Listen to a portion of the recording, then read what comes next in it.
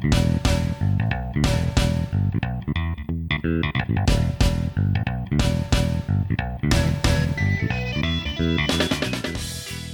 guys, welcome once again to The Goods, a film podcast. This is Brian. We've got Dan here tonight as well. Howdy, Brian. Happy to join you. It's good to be back. We've been consistent here. We haven't missed a week yet. I intend to keep that up. I don't know about you, but I think one a week is a good cadence for us. Hey, I think we can do it, but then I'm not the one who's done any of our editing. It's all been you doing our advertising. You're a driven man. Well, it's a joy. So I'm happy to share these movies, share these experiences with you, and hopefully at least some listeners out there. Well, I've definitely enjoyed it too. And it's been a good excuse to check off some movies that I've been waiting to see for a while. Case in point, this evening's entry, Network from 1976. This is a movie that I've heard from a lot of people is good and hadn't gotten around to watching it until now. What about you? This was also my first time watching it. I've known it as one of the seminal movies of the 70s, and one of these movies that was just kind of a zeitgeist where basically everybody immediately recognized it as a masterpiece of sorts, and it has more or less held up that reputation. So on that note, I actually did a little bit of research. So I found this really interesting website called They Shoot Pictures, Don't They? Are you familiar with it? I haven't heard of that site. I know it's a playoff of the title of, I think it's a book. Definitely there was a movie, They Shoot Horses, Don't They? Right. I do believe it's a playoff that. And I don't know why they chose this in particular. I mean, I know that that's like a protester slogan, shoot film, not people, or things like that. So it's just, I guess that's sort of wordplay. But anyways, this site, they attempt to be the aggregate of all greatest ever lists, particularly from critics. And so they have like this comprehensive, they have over 2,000 movies ranked, and it's like they have a format where they kind of plug it in. But they do a really nice job with like presentation and different ways you can slice and dice it. So anyways, I looked up the movies that we've seen to see which of them might have cracked their top 1,000. So I just looked at the top 1,000. This is actually the third one that we've talked about, the second one that's been a focus of one of ours.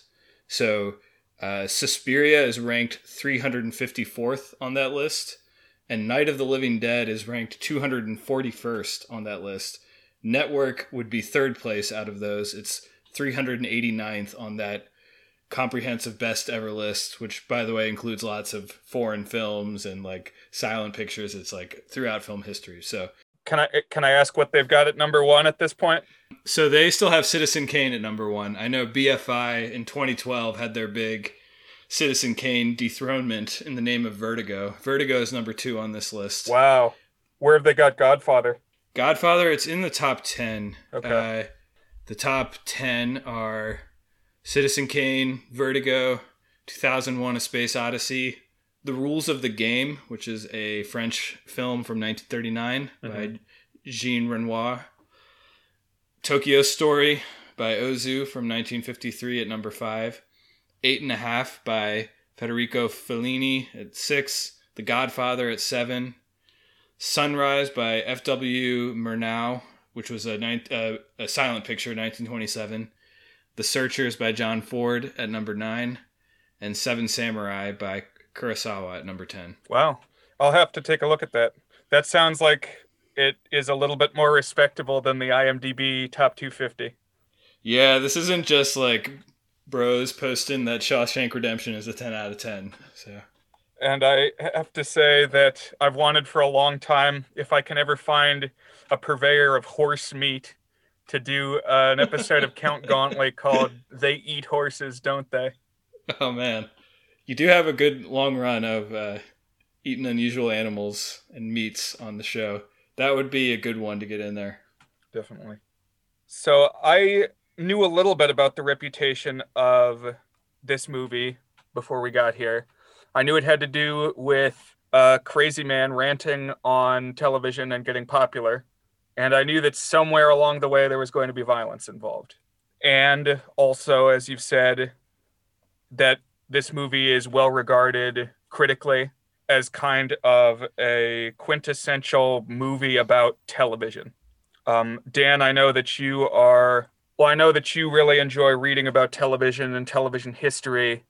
Did your experience studying the field, the genre, feel like it paid dividends watching this film? Yeah, I mean, I really the only thing I knew about it was we're mad as hell and not going to take it anymore. That was I didn't really know anything beyond that. I didn't even know there was going to be violence involved. But I would say I actually am not sure that my appreciation of television history was the thing that was really evoked here.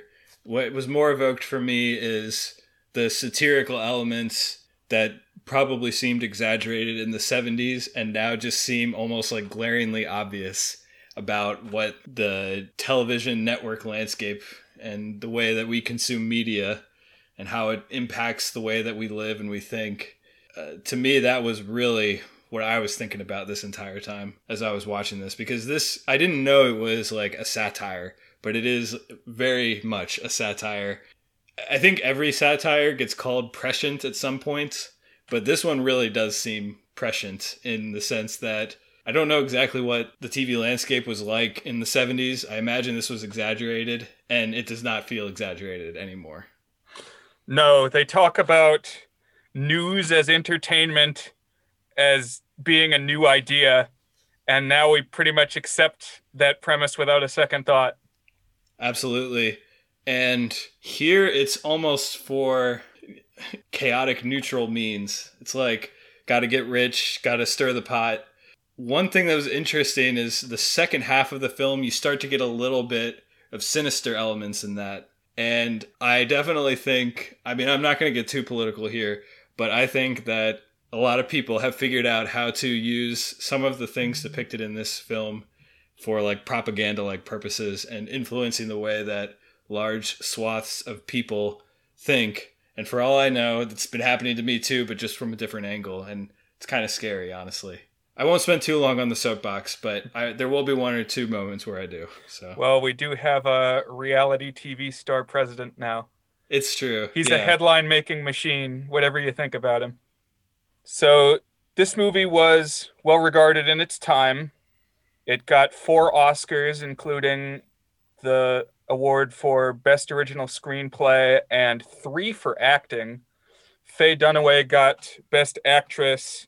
Peter Finch as Howard Beale won for Best Actor, and he was actually awarded posthumously, which is kind of ironic given where this movie goes. I didn't think about it from that angle. Yeah, that's true. And weirdly, this also got Best Supporting Actress, which I would have to say maybe there wasn't a lot of competition this year, because other than Faye Dunaway, I had to pause for a moment to think, wait a minute, who were the other female characters in this film? I completely agree. So this is the wife of Max Schumacher, the character.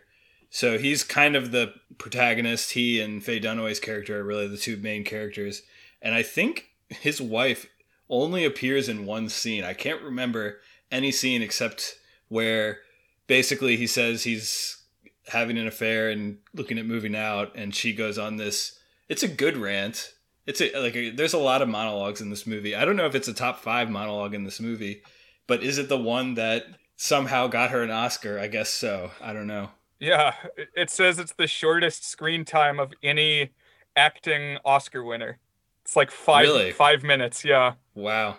Another interesting one is that Ned Beatty, who plays the kind of corporate CEO, he actually got nominated for Best Supporting Actor but did not win. And he's similarly, I think, only in one scene, maybe 2 scenes, but he basically just gets one memorable monologue in that scene.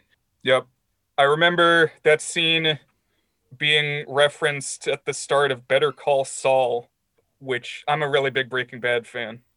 And I remember he works in the line, "You shall atone." He's like, "Come I, on, didn't you guys watch Network?" I actually have a lot of thoughts on that scene. We can hold off until we get to there in the recap, but that to me was one of the more noteworthy scenes in the entire movie, in a number of ways. Yeah, I think they knew it. Like they brought the guy in to just do that one powerhouse scene. Yeah, for sure. So there was actually two nominees for Best Actor from this film. William Holden, who plays Schumacher, was also nominated for Best Actor.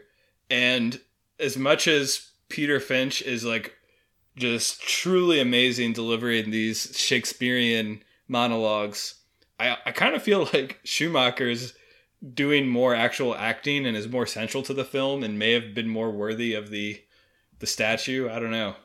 It's interesting. Howard Beale is more of a crazy. He's more of a character rather than a lead. So it's hard to say, if Best Actor goes to a lead actor. But there are instances where like the interesting but maybe not most prominent actor gets the nod, like Hannibal Lecter in Silence of the Lambs. Both Max and Howard getting Oscar noms kind of makes me think of like a Amadeus Salieri type thing. That's They both interesting. got they Yeah. both got nominations. Yeah, they're both excellent, and I can see what you're saying for sure about you kind of want like the one that pops off the screen, the one that makes a good story. So I can definitely buy that Peter Finch was the better pick for that.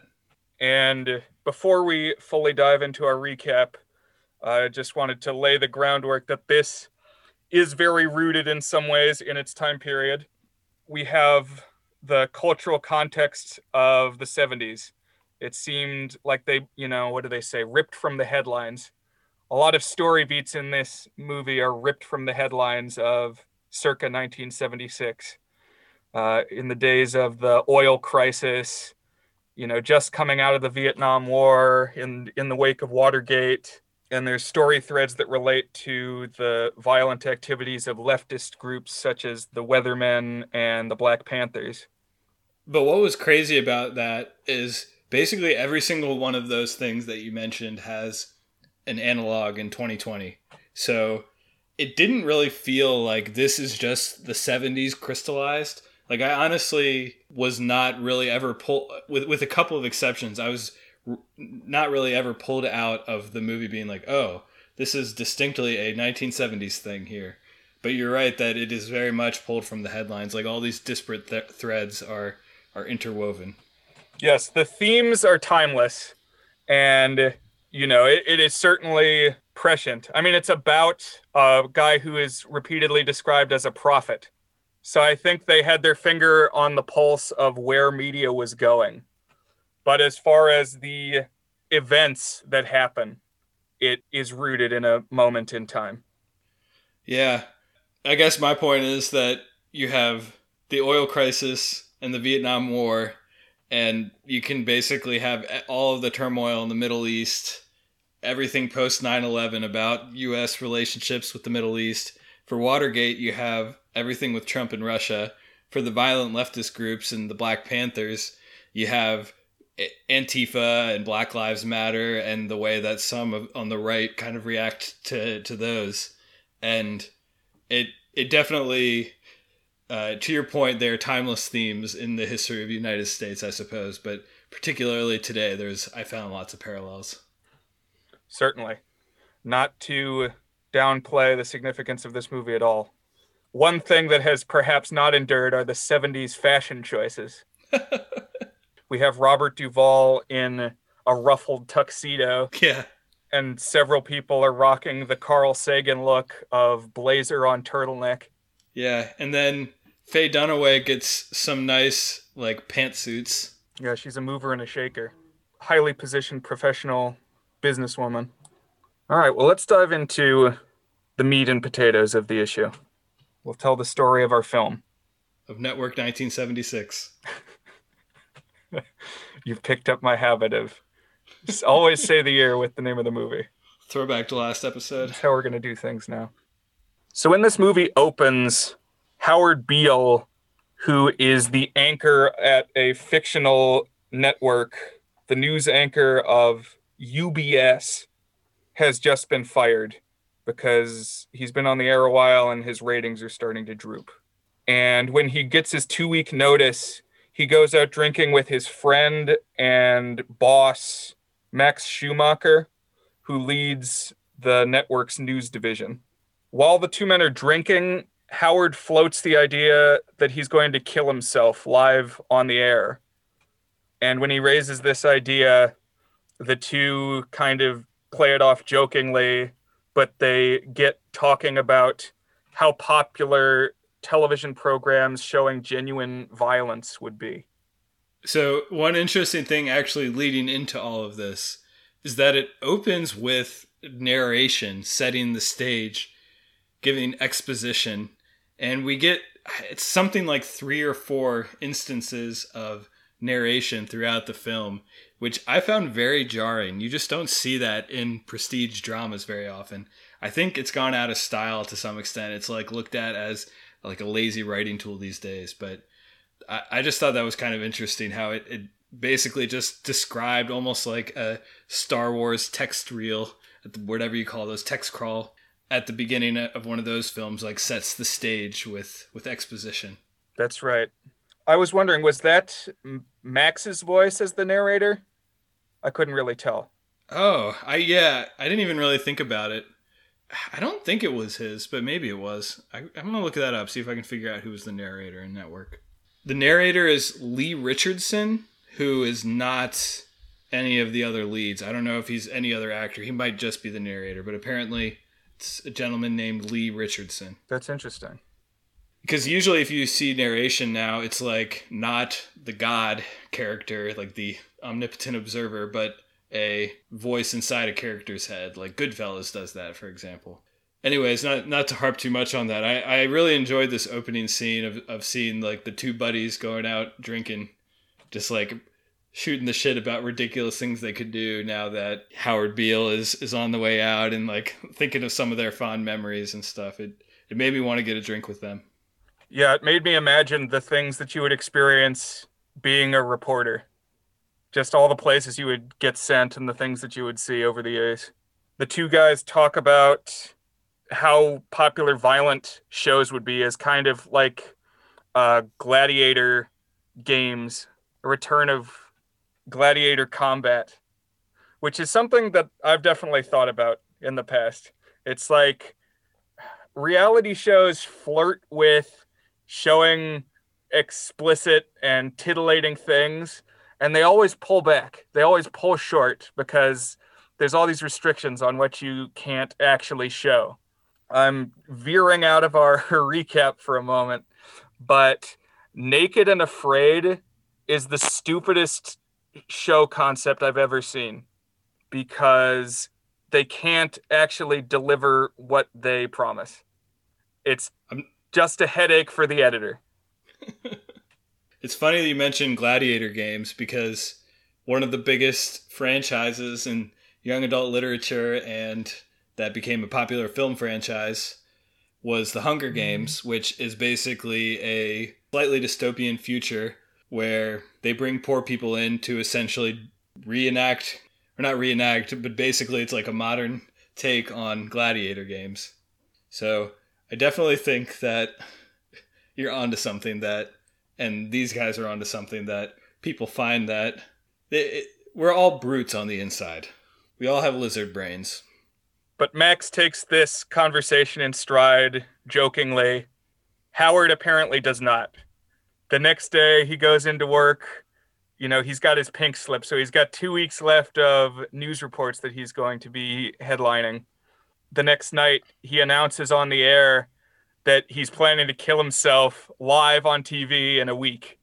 I absolutely loved the way that this scene was shot, how it was like all the people in the studio who are used to him being the stalwart professional for a decade, and then he just kind of casually announces that he's going to kill himself, and like they gradually realize what's going on and like start panicking about it. And I thought this was a really magnetic moment.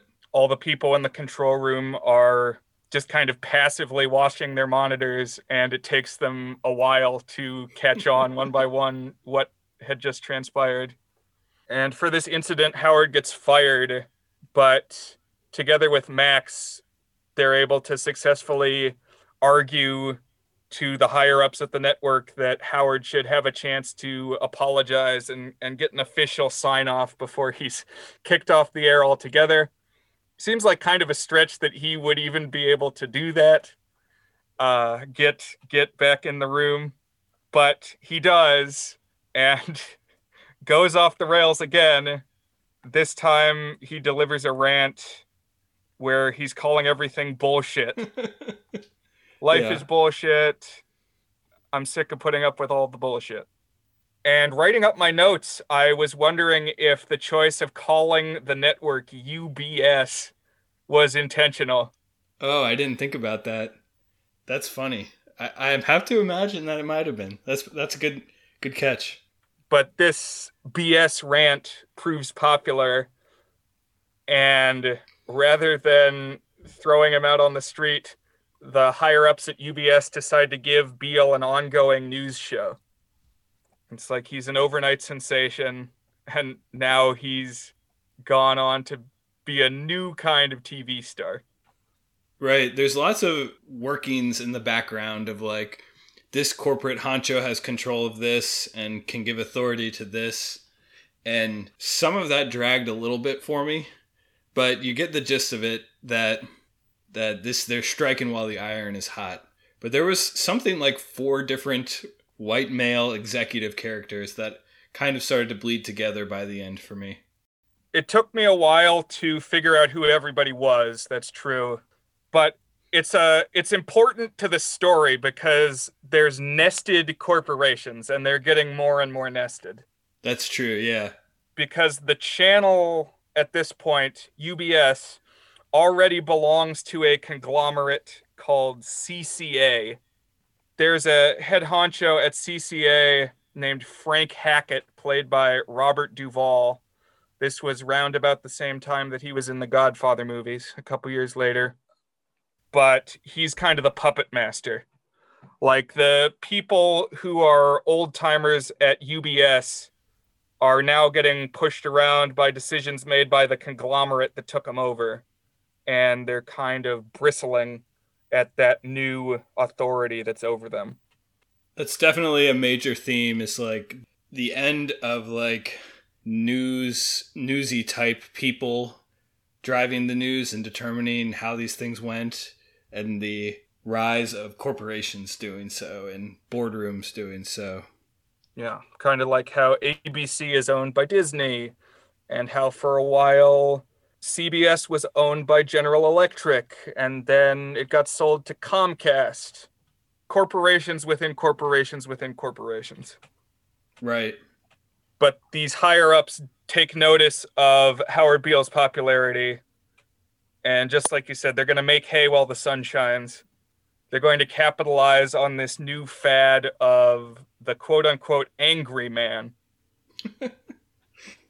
While initially Howard's anger seems to be just organic, Rage Against the Machine type stuff, we get a scene kind of shoehorned in where Howard is in his bed and there's this crazy light on his face, his bug-eyed face, as he talks to God or something. He's hearing a voice in his head that he's answering that we can't hear. And we start to understand that things are more serious than we had previously believed.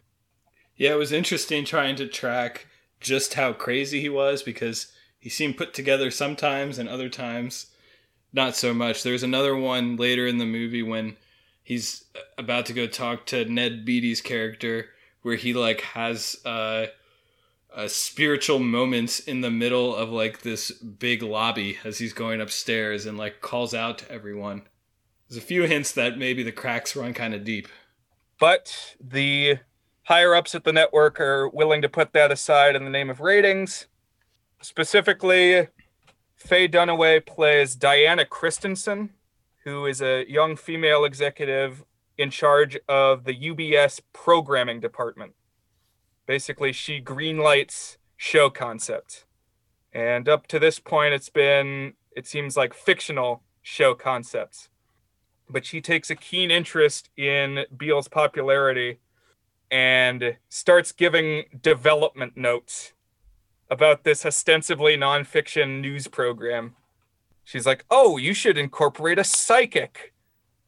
Basically, she's giving notes that would shape like a sitcom style show or any other fictional show that might be developed. Like, oh, your news program should have this, and that would boost the ratings. That would really get viewers. I think we were supposed to be a little bit aghast at this, but it felt kind of quaint that it wasn't like that people would be surprised that, I don't know, networks would try to inject this stuff into their news show. It was interesting, yeah. But she's really into it. I liked all of her crazy ideas building throughout the show. She always, every scene, she had some new crazy idea for something you could bring into the quote unquote news shows that she was in charge of. Yeah, she seems to love anything exploitative. She would bring back gladiator games if she could.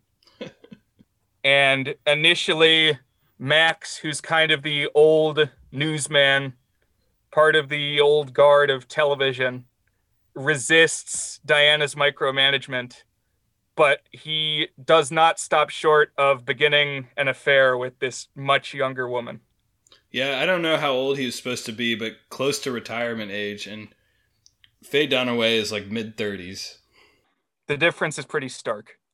But another of these programs that Diana has greenlit, one of these things she's masterminding to kind of take the world by storm and grab as many eyes as possible through extreme means, is called the Mao Zedong Hour. The idea is that left-wing terror groups will film their crimes and send the footage into the news station to air. Basically, the network starts tacitly encouraging these activist groups and their actions. And the producers of the show use their status as journalists to protect the sources who are sending them the footage and to avoid interference from law enforcement. I don't know how far this could actually go in reality, but it's a little frightening here. It led to one of my favorite scenes in the film, which is when they're discussing the specifics of the contract for this show. It's just shot as like this insanity with like a contrast of these people like up in each other's throats and like shouting political things at each other, like alternating with these like really mundane contract negotiation, like who gets which rights and stuff. And I thought that scene was maybe the funniest scene in the movie. Yeah, it was office banality and contract chit chat interspersed with militant gunfire. Exactly, yeah. But eventually, Diana is able to convince Frank Hackett to give her more and more control over the show to the point where they strong arm Max Schumacher out of UBS entirely and just put the news programs under Diana's programming department. Howard continues to climb in the ratings with his enraged rants, and he gets a particularly popular one where he yells what became the most iconic line of the film, and even within the film, which is he encourages his viewers to run to your window, open it up, and scream, "I'm mad as hell, and I'm not going to take this anymore." I know that the impact of this scene should have been blunted by the fact that it's been parodied and referenced 100 million times in things I've seen. But I have to say that this was just electric, like really fantastic. Like I wanted to myself jump up and open my window and shout, "I'm mad as hell and not going to take this anymore." Like this scene was 10 out of 10 for me. I loved it. I love the way it was shot and edited. It cuts to like a big courtyard near apartment buildings, presumably, and everybody's throwing open their windows. and screaming it out into the night. And it almost seemed like a musical number in some, a huge musical from a bygone era. Just the cast of thousands, everybody all screaming this. Yeah, I like that. It's like the massive Greek chorus shouting it in unison together. And so soon he's got the number one show on TV. Just this crazy, angry guy to the point that other stations are testing out knockoffs. And the show itself is just hilarious. Juxtaposition of like this old guy who's got like this funky stare in his eye and like is barely keeping it together, like a part of this variety hour with like young hip people cheering in the cheap seats and like I don't know, all these acts and stuff, and it's just a very funny juxtaposition of this guy going on these existential Shakespearean monologues, and then it seems to always faint at the end of them, I guess. I don't know. And that with like all of the glamour of a hit show around it. I thought that Peter Finch looked rather like the guy who played Frank in Return of the Living Dead. And I don't know if you noticed that at all. They have similar face structures and they both yell a lot. That's funny. I didn't think of it in the time, but I can see exactly what you're saying.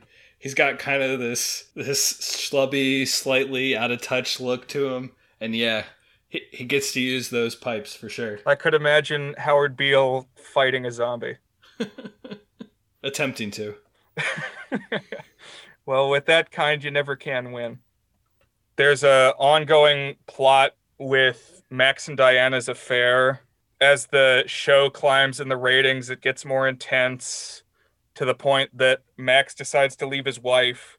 I don't know how he thinks this is going to go.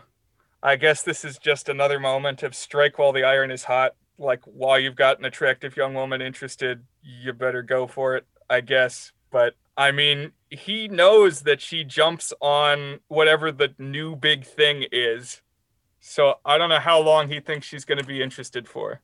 I didn't quite know how to read her interest in him. At first, it looked purely manipulative as a means to get a leg up on wrestling control of the news department. But then when they get back together and it seems a little more serious, and I wasn't quite sure what to make of that relationship. Although they're both quite good, and they get some good moments and some good back and forths out of it. I mean, just to put it frankly, Faye Dunaway's, stunningly beautiful woman, and we have this kind of generic looking old guy on the other half of that. Eventually, Howard Beale discovers that CCA, the corporation that already owns UBS, is itself being purchased by a larger conglomerate of corporations, which is kind of a shadow entity controlled by the Saudi Arabians or Saudi Arabian interests, the oil producers basically in the Middle East. And he delivers a rant where he rails against this. He's calling on, the proud red-blooded Americans to flood the White House with angry letters to hopefully cause the president to step in and block the deal. I thought today it would totally be China or something. Sinister foreign interests with deep pockets. Yeah, I had a hard time with this scene. Out of all of his many great rants, this one struck me as the most nasty, particularly because he was like talking about the Arabs coming in and taking control of America, and it kind of felt like it was supposed to be a Mr. Smith goes to Washington type patriotic moment, but really it just reminded me of like xenophobia and how much that has driven much of the political climate in 2020, and basically how Trump managed to be elected was like vilifying, oh, he's going to build a wall to keep out all the Mexicans, etc. Felt kind of tone deaf to me, and I had trouble trying to figure out whether that was intentional or whether we were supposed to be like roused by this, the way that people were roused in this story. I think fewer voices is never a good thing when it comes to media. Just things buying up other things, becoming huge octopuses with their tendrils and everything. You know, when Disney owns not just ABC, but then also Fox, whether or not it's a foreign interest, once a corporation becomes that big, I think you need to start asking questions. Definitely agree on that. Yeah. Yeah, that part rang true to me for sure. I mean, like conglomerates, if you've ever seen some of the charts of some of the conglomerates and how it's gotten worse in like the last, I don't know, decade and a half, it is pretty scary how much a very small number of corporations control the entire discourse of media in the United States and around the world. There's this company called Sinclair, which you'll often see referenced in political terms. They own a bunch of local news stations, and they kind of do what this is describing here. This is a real life thing where they basically say, here are the things that you should talk about in your local nightly news. And you can find supercuts of different newsreaders using the exact same sound bites, but making it feel like it's kind of off the cuff. And it's kind of scary about how who is deciding what goes in our ears, you know? I think you're right that the fewer voices means fewer people control it, and therefore it's easier to corrupt. But of course, this latest diatribe makes the high muckety mucks at CCA mad because they need this deal to go through to stay afloat. And so we get an appearance of, Wikipedia says he's the chairman, just some king level executive of CCA, played by Ned Beatty, who pulls Howard into his office. He's almost like a god of television. This is portrayed as like a beatific experience. He drags Howard into a beam of light in his office at the end of this huge conference table and sits him down and goes and stands at the other end of the table and delivers this sermon on globalism. Yeah, this is one of the weirdest scenes in the movie for me because of the reasons you described. Like, the direction in this film and the cinematography is all very good, but it all is like to spotlight the actors and the dialogue and the script. Like, there's not very much that calls attention to itself visually, but this moment very much does. From the set that's just like cartoonishly long table with all these lights on it, and then the way that this conversation is shot with like this sweaty close-ups on Beale and this like halo like, but it's more of almost like satanic, like the way that it's almost reddish light on him. Ned Beatty at the other end of the table, at the chairman. It kind of stuck out like a sore thumb to me. I mean, it's a cool scene though. I think that it's one of the strongest pieces of writing, and just in terms of being like really compelling to listen to. It's like ear candy, but also just like laying the satire, the thematic elements like right out there. So this guy, the chairman, his name is Jensen, and Jensen's point in his rant, a lot of characters get rants in this movie, but Jensen's point is that nations no longer exist beyond simply being vessels through which the grand worldwide exchange of currency flows. Money is what drives the world, and borders are just technicalities. Things are homogenizing. And he also talks about it on like a cosmic level too. It's like the thing that connects us and stuff. I don't know. I guess this kind of breaks Howard's spirit. People say that his rants become less angry and more depressing, although it's honestly hard to tell. But Jensen seems happier with the things that he's saying and is apparently shielding Howard from being fired once his ratings start to slip. We also get a scene where Max leaves Diana. I guess she's not as invested in him as he wants her to be. He gets this good line where he calls her an embodiment of television, that she's soulless and doesn't care about anything. But again, I don't really know where he expected their relationship to go. I think if he was expecting something long term, or that he wanted her to like make him the focus of her world, if he actually thought that was going to happen, that was a very naive thing to think.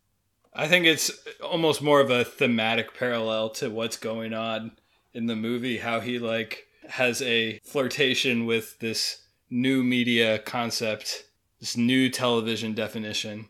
And of course, it ends up being something fleeting that, as you noted earlier, always looking for the next thing, as opposed to the wife he left, which was the old fashioned way, the good way this movie would have us believe. But that line, the embodiment of television that you mentioned, reminded me of one of the funnier moments where she actually gets like aroused by ratings coming in and stuff.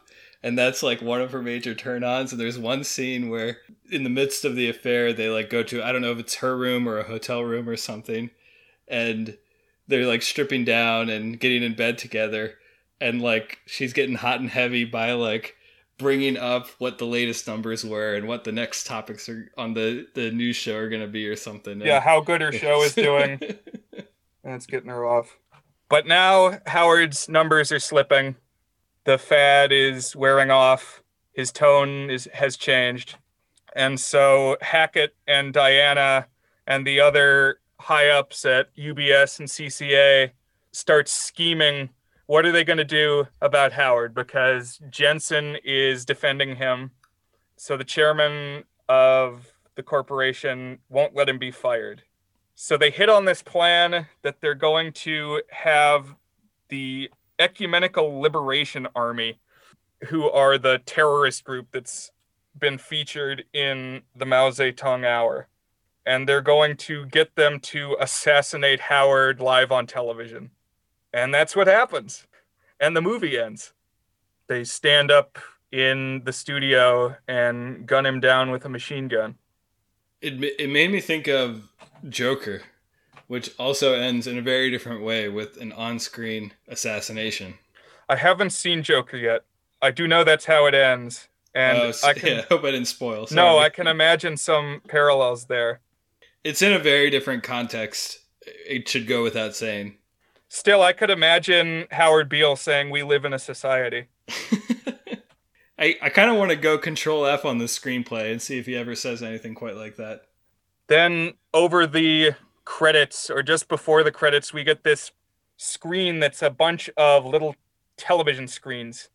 The image is broken up like a fly's eye into a compound array of different TV broadcasts covering the assassination of this guy, being intercut with various commercials, all the different news report takes on the murder, and it's just a bunch of noise. And we get a re-entry of that narration that you mentioned earlier. It says, "This was the story of Howard Beale, the first known instance of a man who was killed because he had lousy ratings." What did you think of that final stinger? I thought it wasn't necessary. I think they could have just ended on the gunfire. Although, I don't know. I guess I like... because it started with a bunch of TV screens, too. So it worked as a bookend. I guess it started with narration as well. I liked the TV aspect because that played into it. I thought the narration at the end was a little tacky and was just re-emphasizing a theme that was already there. You know, I guess that was, like you said, narration was part of the structure of the screenplay, so I could see having it there. Right. The punchline doesn't quite land, though.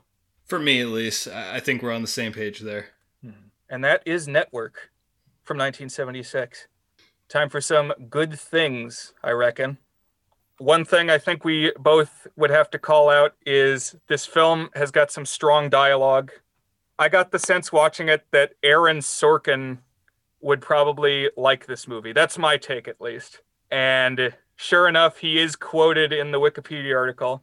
What he had to say was that no predictor of the future, not even George Orwell, has ever been as right as screenwriter Chayefsky was when he wrote Network. It's like Payev Chayefsky or something. It's Patty Chayefsky was the writer of this film. I looked him up, and he had a pretty long career as both a playwright and a screenwriter. And this is his most famous thing, but it's quite good. I think the script is outstanding. Aaron Sorkin is an interesting point. Some of Sorkin's shows and movies they do have good monologues, but their signature tool is like the back and forth, the rat-a-tat. And here, this movie is just built around basically monologues, like these. We've called them rants, just like these long speeches, and they're very beautiful for sure. I didn't know whether to put this as a good or a bad thing.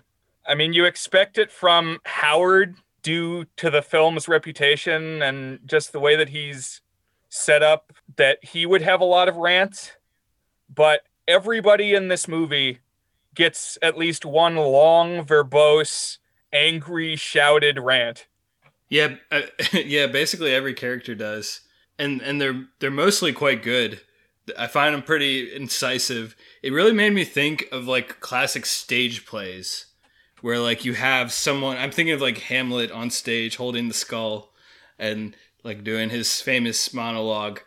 Especially Peter Finch as Beale. Like he really feels like a classic Shakespearean type actor here, but everyone gets like something really meaty and dramatic to say. I was impressed so many of them were able to do it. Just Yeah, deliver these long speeches. I would have trouble memorizing everything. that's probably true. So this script by Patty Chayefsky, the Writers Guild of America selected it as the number 8 greatest screenplay in film history a few years ago. So I think that's a pretty high praise that a guild of writers put it as one of the top 10 screenplays ever. Or that might have only been American ones, but even still. Yeah, I would say it makes sense that it took home the Oscar for screenplay as well as the 3 acting awards, even if supporting actress is kind of a curveball considering the low screen time. I also thought it was funny. Like, it was oftentimes very ironic. And it didn't need to be jokey to be funny. I mean, sometimes it was. Just like some of the way that just the irony in the scenarios and the way that people thought about things.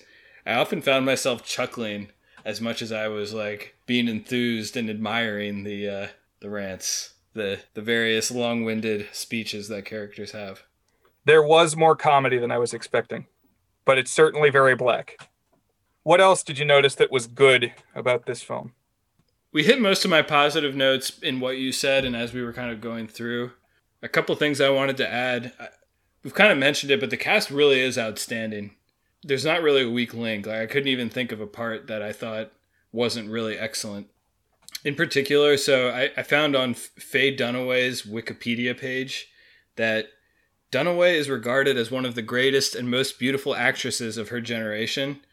And I've seen her in a few things, and she's never really left that much of an impression on me. But I would say here, she really left an impression on me, both as being an excellent actress and just like being insanely beautiful. It's so easy to see how anyone would fall for her in the film. She's just got this this energy about her. I thought she was actually the best one here, in my opinion. Although, like I said, everyone was great. Beale is so... hammy's not the right word, but like I don't even know what the right word is. But just the delivery of those monologues, I just wanted to soak it up. It was so good to listen to. I think I'd call him captivating. Yeah, You don't want to look away. agreed. Holden definitely holds everything together as Schumacher. He's really good. And one thing I read I didn't really think about, but he's kind of like a classic Hollywood actor. And he gets to use a lot of curse words in this, which was not very common in the classic Hollywood era. So like seeing a sort of classic Hollywood type actor getting to drop F-bombs and stuff, it's fun.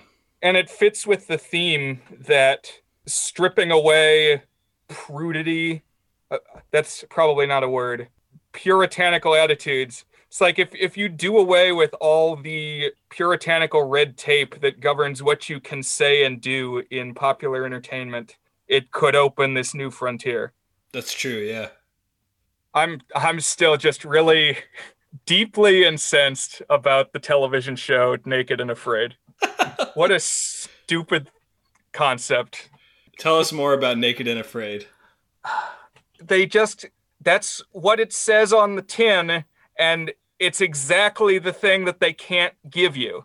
It promises nudity, knowing from square one they can't show nudity. So what is the point? I don't know. I feel like if you want to go there and be done with it. Don't beat around the bush. Nice pun. I'm for veracity in these things. But I think it has to be said, and has been said, to get back on topic, that this movie is like a window into the future, or it was when it was made. And now we just take all these things as a matter of course that news shows are for entertainment. And the corporations have a message that they're trying to drive home through all their talking heads. And it's as relevant now and maybe more so than it was in the 70s. Agreed, for sure. One thing that was almost a downside for the movie for me is that I think I kind of mentioned this up front, it didn't feel that provocative and shocking. Like, I think the satire was supposed to be more biting and surprising. It just felt like that's media business now, you know? Like, I think the impact of it is almost, in fact, diminished by how good and predictive a satire it was from 40 years ago, 45 years ago. I can see that. This is kind of a minor thing, but I was struck in a lot of scenes by how good the lighting is in this movie and just how thoughtfully done it must have been behind the scenes.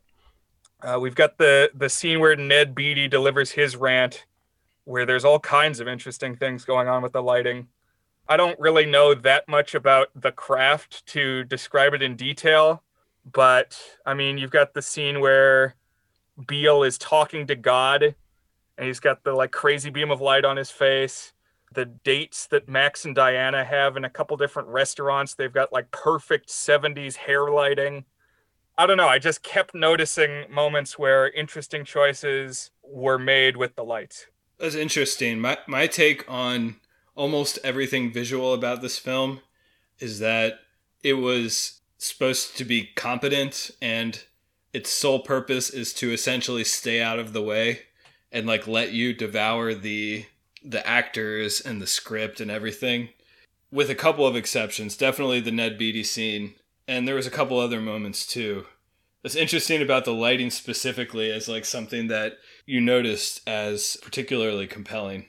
I think whoever was doing it was trying to be noticed, but I can't say for sure. The last thing I wanted to point out as good is just relevant to me personally. My favorite movie of all time is UHF, the sole starring vehicle of Weird Al Yankovic. I noticed a lot of parallels between that movie and Network. I had never seen Network before. This is my first pick for the goods that I didn't come in having previously seen.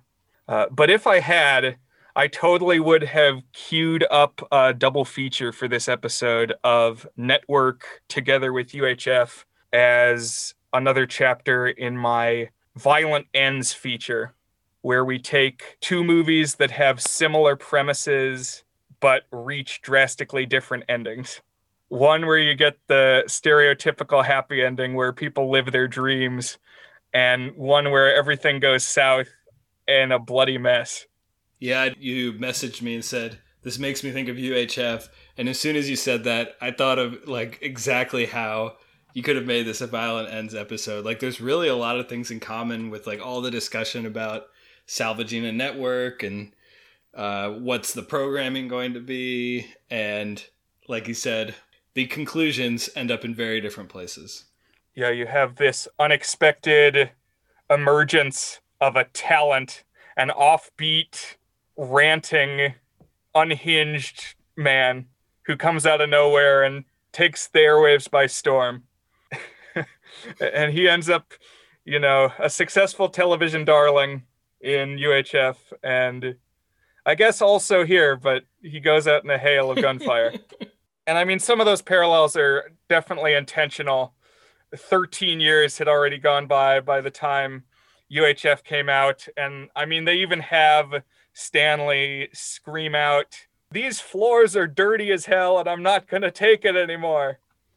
So they knew what they were doing, but I think the parallels go even beyond just appropriating that line. Like a lot of the sets look the same.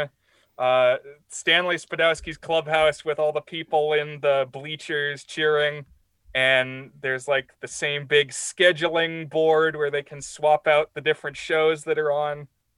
So not to belabor the point too much here, but had I known ahead of time, there would have been more of that type of discussion in this episode. Yeah. Now, I feel like you're champing at the bit to maybe name some not so good things, Dan, so have at it. I do have a few. So one is that maybe this is just the nature of it being a satire, but I had trouble really connecting with any characters. Nobody's really heroic in this. Like the only character that I could think of who you can't really blame for their decisions or their motivations is Schumacher's wife, who he leaves. Like basically everybody else has as much unlikable about them as likable, and so that keeps me at a distance a little bit. It's like it's a different type of movie, and again, I know that satires, that's kind of the point, but it definitely keeps you at a distance just a hair. I would say that the constant shouting almost becomes a parody of itself.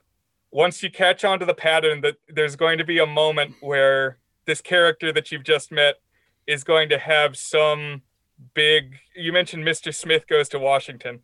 That's kind of what it feels like, but happening like every 10 minutes. Somebody's going to get on a soapbox. That's true. That actually did not bother me as much, that structure, because the writing was good enough that it carried, as was the acting.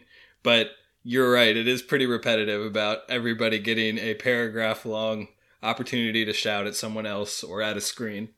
We touched on it before, but I also thought that Howard's madness seemed to escalate very abruptly. You know, the way that it's introduced is he just seems to have some maybe legitimate grievances that he's airing because, you know, what are they going to do? I've already been fired. But then, like, in the next scene, suddenly he's Joan of Arc or something, talking Right. to a beam of light. I think one thing the movie does well in that regard, or I think this is intentional, is how nobody actually really seems to care about it, except in the context of ratings and the show and stuff. It's like this dude's going off the deep end, and all anyone cares about is, will this business deal get closed? Will this get the 48 rating or whatever that it needs? Which I think was an intentional sort of commentary. And speaking of Beale, one thing that I found about the story is that it felt like it flip-flopped 5 times about whether, Beale, he's got bad ratings, he needs to get fired, to, wow, Beale is really the sensation, to, Beale's getting bad ratings, he's got to get fired again. Like, it felt like it constantly flip-flop on that to diminishing returns, for me at least. Yeah, the biggest instance of that for me is when supposedly there's a tone change in the show that leads to him becoming less popular, and I couldn't really discern any kind of tone change. It seemed like the same type of thing we had been hearing from him. And I also wasn't really sure why Jensen would be happy with the direction the show was going. It still seemed like he had the same kind of talking points. So I didn't really know. What it made me want is to see more of the Howard Beale show so I could properly gauge it. Yeah. I want to sit down and watch the whole season. Binge watch it. That's right. Here's an observation that's it's not a not so good thing. So, you know, you and I think are 1 or 2 years apart in age. And from when I was growing up, there was always like 100 networks. And there was always something you could watch. It wasn't just like the 3 channels and that was all you had. And I think there's something, I've seen this in older shows, older movies, where they're depicting TV as like, if you're on TV, it's like a big deal because that always means a third of the nation is watching you. In fact, one of my favorite movies is That Thing You Do, a story about a one-hit wonder band from the 60s. and towards the end of their shot at fame, they get to film a movie. They play kind of a dumb fake band in this like Hollywood blockbuster movie, and they're kind of ho-hum about it. And then they're like, "Oh, and you're gonna go to one of the one of the variety shows. You're gonna be the musical performer at the end of that show." And they're like, "What? We're gonna be on TV?" And they're like losing their minds, and everybody's so excited. And for me, like being on TV, like I mean, no offense, like you're on TV. It's like it's Yeah, no, I totally understand what you're saying. The bar to entry has lowered considerably. And for me, like if I was gonna be in a Hollywood blockbuster, that would be a way bigger deal than like appearing on a show or like being one of 75 different talk TV shows in the evening.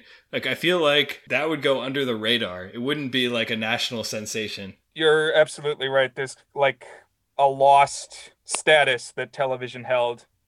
I was gonna say, yeah, it's like the Johnny Carson era. Like I can't even fathom how he was like a national institution, like one of the 5 most famous people in the world just from having a nightly late show. It almost feels like the 5 crime families or something, like a gangster movie, or the houses in Game of Thrones or something, when there's only 4 networks or 3 networks. Right. You know, the intermingling, the mutual respect, how, you know, you kind of got to go through, got to clear your crimes with the other families or whatever. You don't kill a made man. Sorry, Joe Pesci. I think UHF was right around the transition away from that, because that's part of the thing about UHF is like their network was not one of the major networks, right? Exactly. Well, they're competing with a network affiliate, and the guy at the network is like, "Oh, you guys are a UHF station. You can't compete with a network." And then that's what happens. Right. Yeah, I mean UHF was essentially public access, so that the small timers would even be seen by anybody is astounding. Yeah, Gauntlet could have appeared on that channel maybe. That's the dream. It was certainly an influential film on me personally.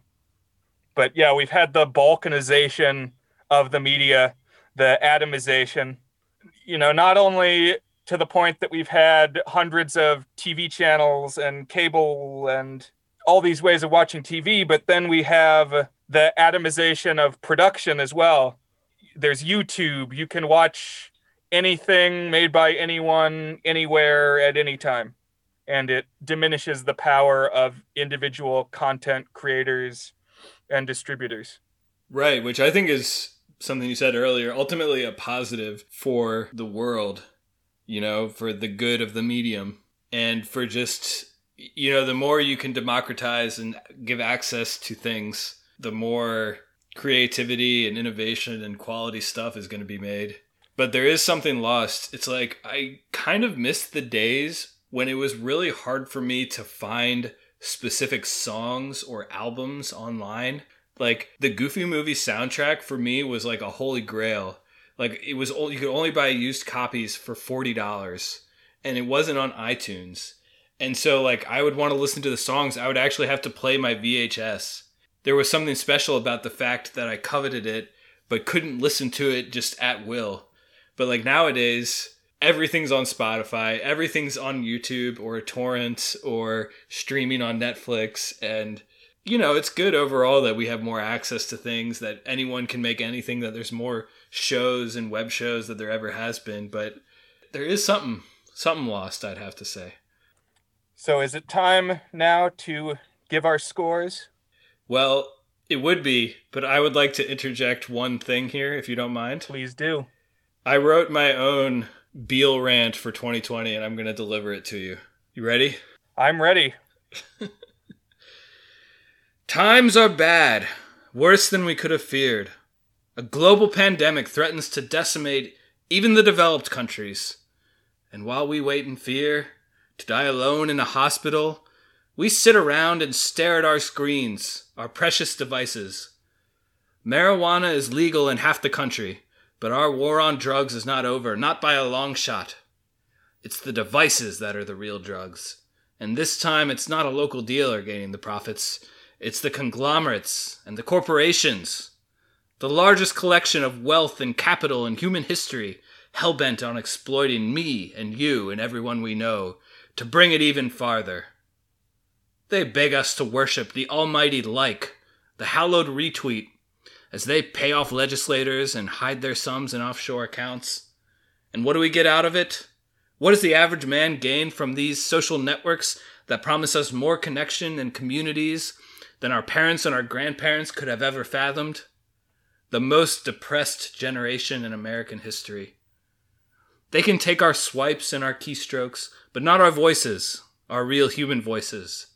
So I want you, yes you Brian, and you listeners, to get up right now, slam the device shut, toss the phone in the trash can, and go to the window and yell, "I'm lonely as hell and I'm not going to take this anymore." And when you hear those other voices crying the same cry from their own windows, you'll know, perhaps for the first time in this godforsaken year of 2020, that you are in fact not alone. We may be staring into a void as a human species, but it can be our void. So say it with me one more time. I'm lonely as hell, and I'm not going to take this anymore. All right, there you go. That was my 2020 version of something that Beale might say on his Howard Beale show. Well, I agree. I would yell that. I won't slam my device shut because I don't know what that would do to our recording. But you're right. If you're listening to our podcast in a car, roll down your window and yell out the window.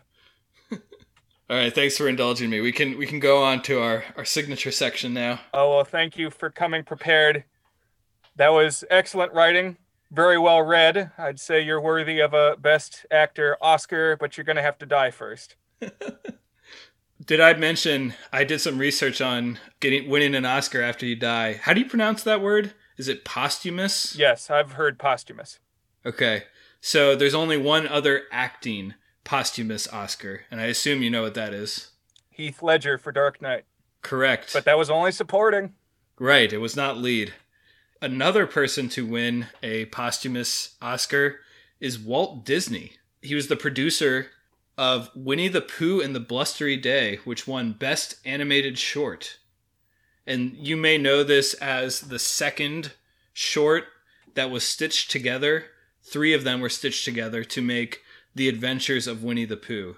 But that is the middle of the 3 sections in that film that was initially released as a short. And then the last kind of noteworthy posthumous Oscar was William A. Horning. He actually won 2 posthumous Oscars for Best Art Direction in 2 consecutive years. So a movie called Gigi, he won it for. I assume I typed that right. I've never heard of that movie. And that was, the Oscars were actually like a month after he died. But he had also completed work on Ben-Hur. He had done graphic design for Ben-Hur, which won it the following year. So he got 2 posthumous Oscars in 2 different years, which I thought was pretty wild. Wow. For some reason, posthumous Oscar. If we keep saying that, it's losing meaning to me. It sounds like a Harry Potter name or something. Oscar posthumous. I like that. That's good. Now I believe it's time to give our rankings. So as our guest tonight, Dan, when it comes to Network 1976, where does it fall for you? I know I had a few negative things to say, but I actually thought this movie was pretty worthy of its reputation. It wasn't quite a masterpiece in my eyes, but it was quite up there, and I'm going to give it an exceptionally good, because I think it's just an outstanding piece of filmmaking and writing, and its themes are so prevalent. You should see this even in 2020. It's not something just for cinema buffs. You would enjoy this, you being the collective you of listeners. I think you should go give this a watch, for sure. I watched this one last night for the first time, and I had a really good time watching this movie. I was captivated all throughout, and I'm also going to give it a 7 out of 8, and exceptionally good. It holds up very well and is relevant today. So if you have never seen it before, if it's somehow evaded your notice, definitely check it out. So before people change their dials, listen to something else, and our voices are lost amid the millions of content creators out there now. What parting thoughts have you got for us, Dan? So, my parting thought of the week is that I appeared on a different podcast this week. Well, I at least recorded it in the past week. I don't know if it will be up by the time this is posted, but I did a 2-part podcast on the TV show Enlightened, which has come up a couple times. It's one of my favorite TV shows of all time. It's definitely its own particular beast. It's not like light fun watching. It has a lot of uncomfortable moments, but I think it has a lot of really profound things to say about what it means to be enlightened as a person. How do you become an agent of change? Is that something worth striving for? Is that always a heroic thing, etc.? The podcast I appeared on is called Dear Discreet Guide, which is a business themed podcast, but it goes in all sorts of different places. It's actually my second time appearing there. I talked about the death of Adam Schlesinger, one of my favorite songwriters, who was one of the first prominent deaths from COVID about 6 months ago. And hopefully by the time that this is posted, you'll see at least one of my 2 Enlightened episodes up there. I've got to check that out. What was your connection to that podcast? So she actually found me through the site Earn This, where I had written a article about Adam Schlesinger. This was again about 6 months ago. And she wanted to talk about the topic of professional creative legacies as kind of the connection to work, I guess. But mostly she just liked his music and wanted to talk with someone about his music. And he's best known for the band Fountains of Wayne.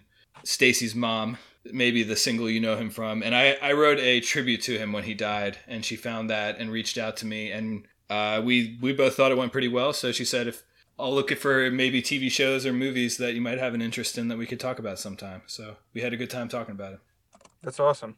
So a recent project that I have been involved in, back in October, a friend approached me with the concept of making kind of a guerrilla interactive art installation in a forest near his house that he likes to walk through. It's a park. But I mean, it's just like a path that goes through an area of woods. And so we made this kind of AR attraction, augmented reality, where he built these wooden signs that we stuck along the path, and they had QR codes on them. And when you scan the QR code, it played like a little mini Gauntlet type video. And the angle of that one was called Monsters in the Park. And so it was like each marker had an informative video about a different type of monster. And it sent you off to look for something a little bit off the beaten path in the woods. And it's like each key thing you were supposed to find had a key word written under it. And if you gathered up all the keywords and sent them in, we sent you a Monster Hunter certificate, like a license. That's really cool. I saw this on Facebook, and I didn't get to make it out there for your Halloween one, but I think it's an awesome concept. And so my friend who went to business school and is really trying to hit on a interactive, he calls it an adventure park concept. He wants to establish his adventure park. And this is one stab at that he's really been gung-ho about marketing. And so the next installment is coming soon. We're filming scenes for it tomorrow. This is Elves in the Park is coming for December. Maybe I'll try to make it out there for this one. I'm excited. I'm excited too. I don't quite yet know what form it's going to take. I know this is going to be a little bit more ambitious in terms of effects, possibly interactivity. We will see, but that's on the horizon. Cool. Good luck. And now I am dying to know, Dan, what is our next movie? What comes next? So I thought about doing a Thanksgiving movie, and I actually have one in mind, but I decided not to do that one. You know, we'll be doing this podcast for years. We can do that in a future Thanksgiving, because I have so many teen comedies that I just want to talk about and rant about, both positive and negative. But I don't want this to be the teen comedy hour. So I'm trying to space them out. And I got Everybody Wants Some in pretty early, and now we're a few episodes later. So I'm going to hit you with another teen comedy. I have a fascination with a very specific story premise. It's not quite a trope. I don't usually trope is like a specific beat. This is more of like a general outline of a story. But I've encountered a handful that use it. And I have two very specific movies that I couldn't pick between. So I'm going to let you choose your own adventure here. I'm not going to tell you the names of the movies or the premise, but I'm going to give you a rough outline and allow you to choose one of those two. You ready? Okay. So option A is a fairly well-regarded dramedy from the late 80s that's a minor work of a pretty well-known creator and displays many of that creator's idiosyncrasies. And option B is an almost completely unknown and unwatched all one night type comedy from the mid-90s that got pretty bad reviews at the time and has some glaringly bad components, but I also think has some underrated charm in it.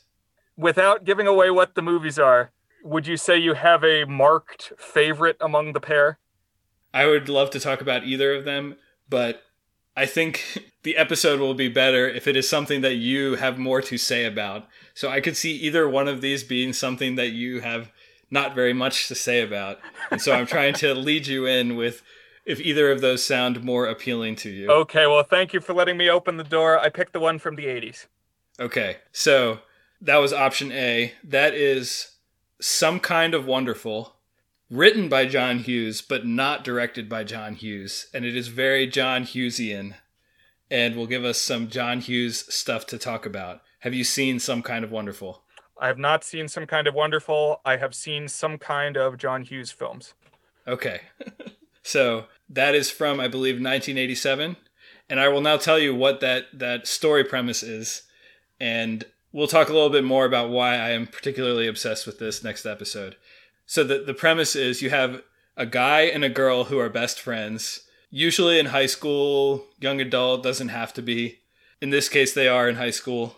And the guy has a shot with like the beautiful, very popular girl that he's long crushed on without realizing that the girl is actually his good friend would actually be a much better romantic pairing for him. And the movie kind of follows the quest of him attempting to have this shot at the popular girl as the friends begin to realize their feelings for each other. And so it's a Ned Declassified type situation. That is a very good example of it. That is one of in my mind, one of the canonical examples of it for sure. Well, I look forward to it. Good pull, by the way. Susie Crabgrass, Ned and Mose. All right. So Some Kind of Wonderful, we'll talk about it next week. I'll say I'm already pumped for my pick for you the next time around, so I hope we can keep this enthusiasm going. I've been having a good time. Hopefully you've enjoyed listening. Everybody out there in Radio Land.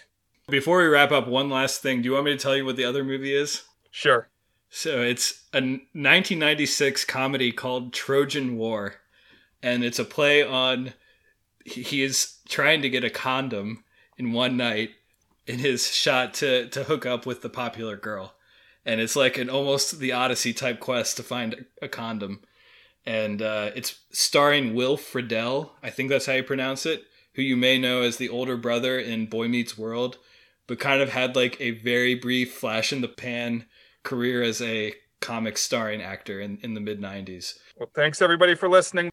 Thanks for choosing us among the endless choices of people putting out their voices into the abyss in this lonely year of 2020. This has been The Goods. We've enjoyed bringing it to you. This is Brian signing off. And Dan.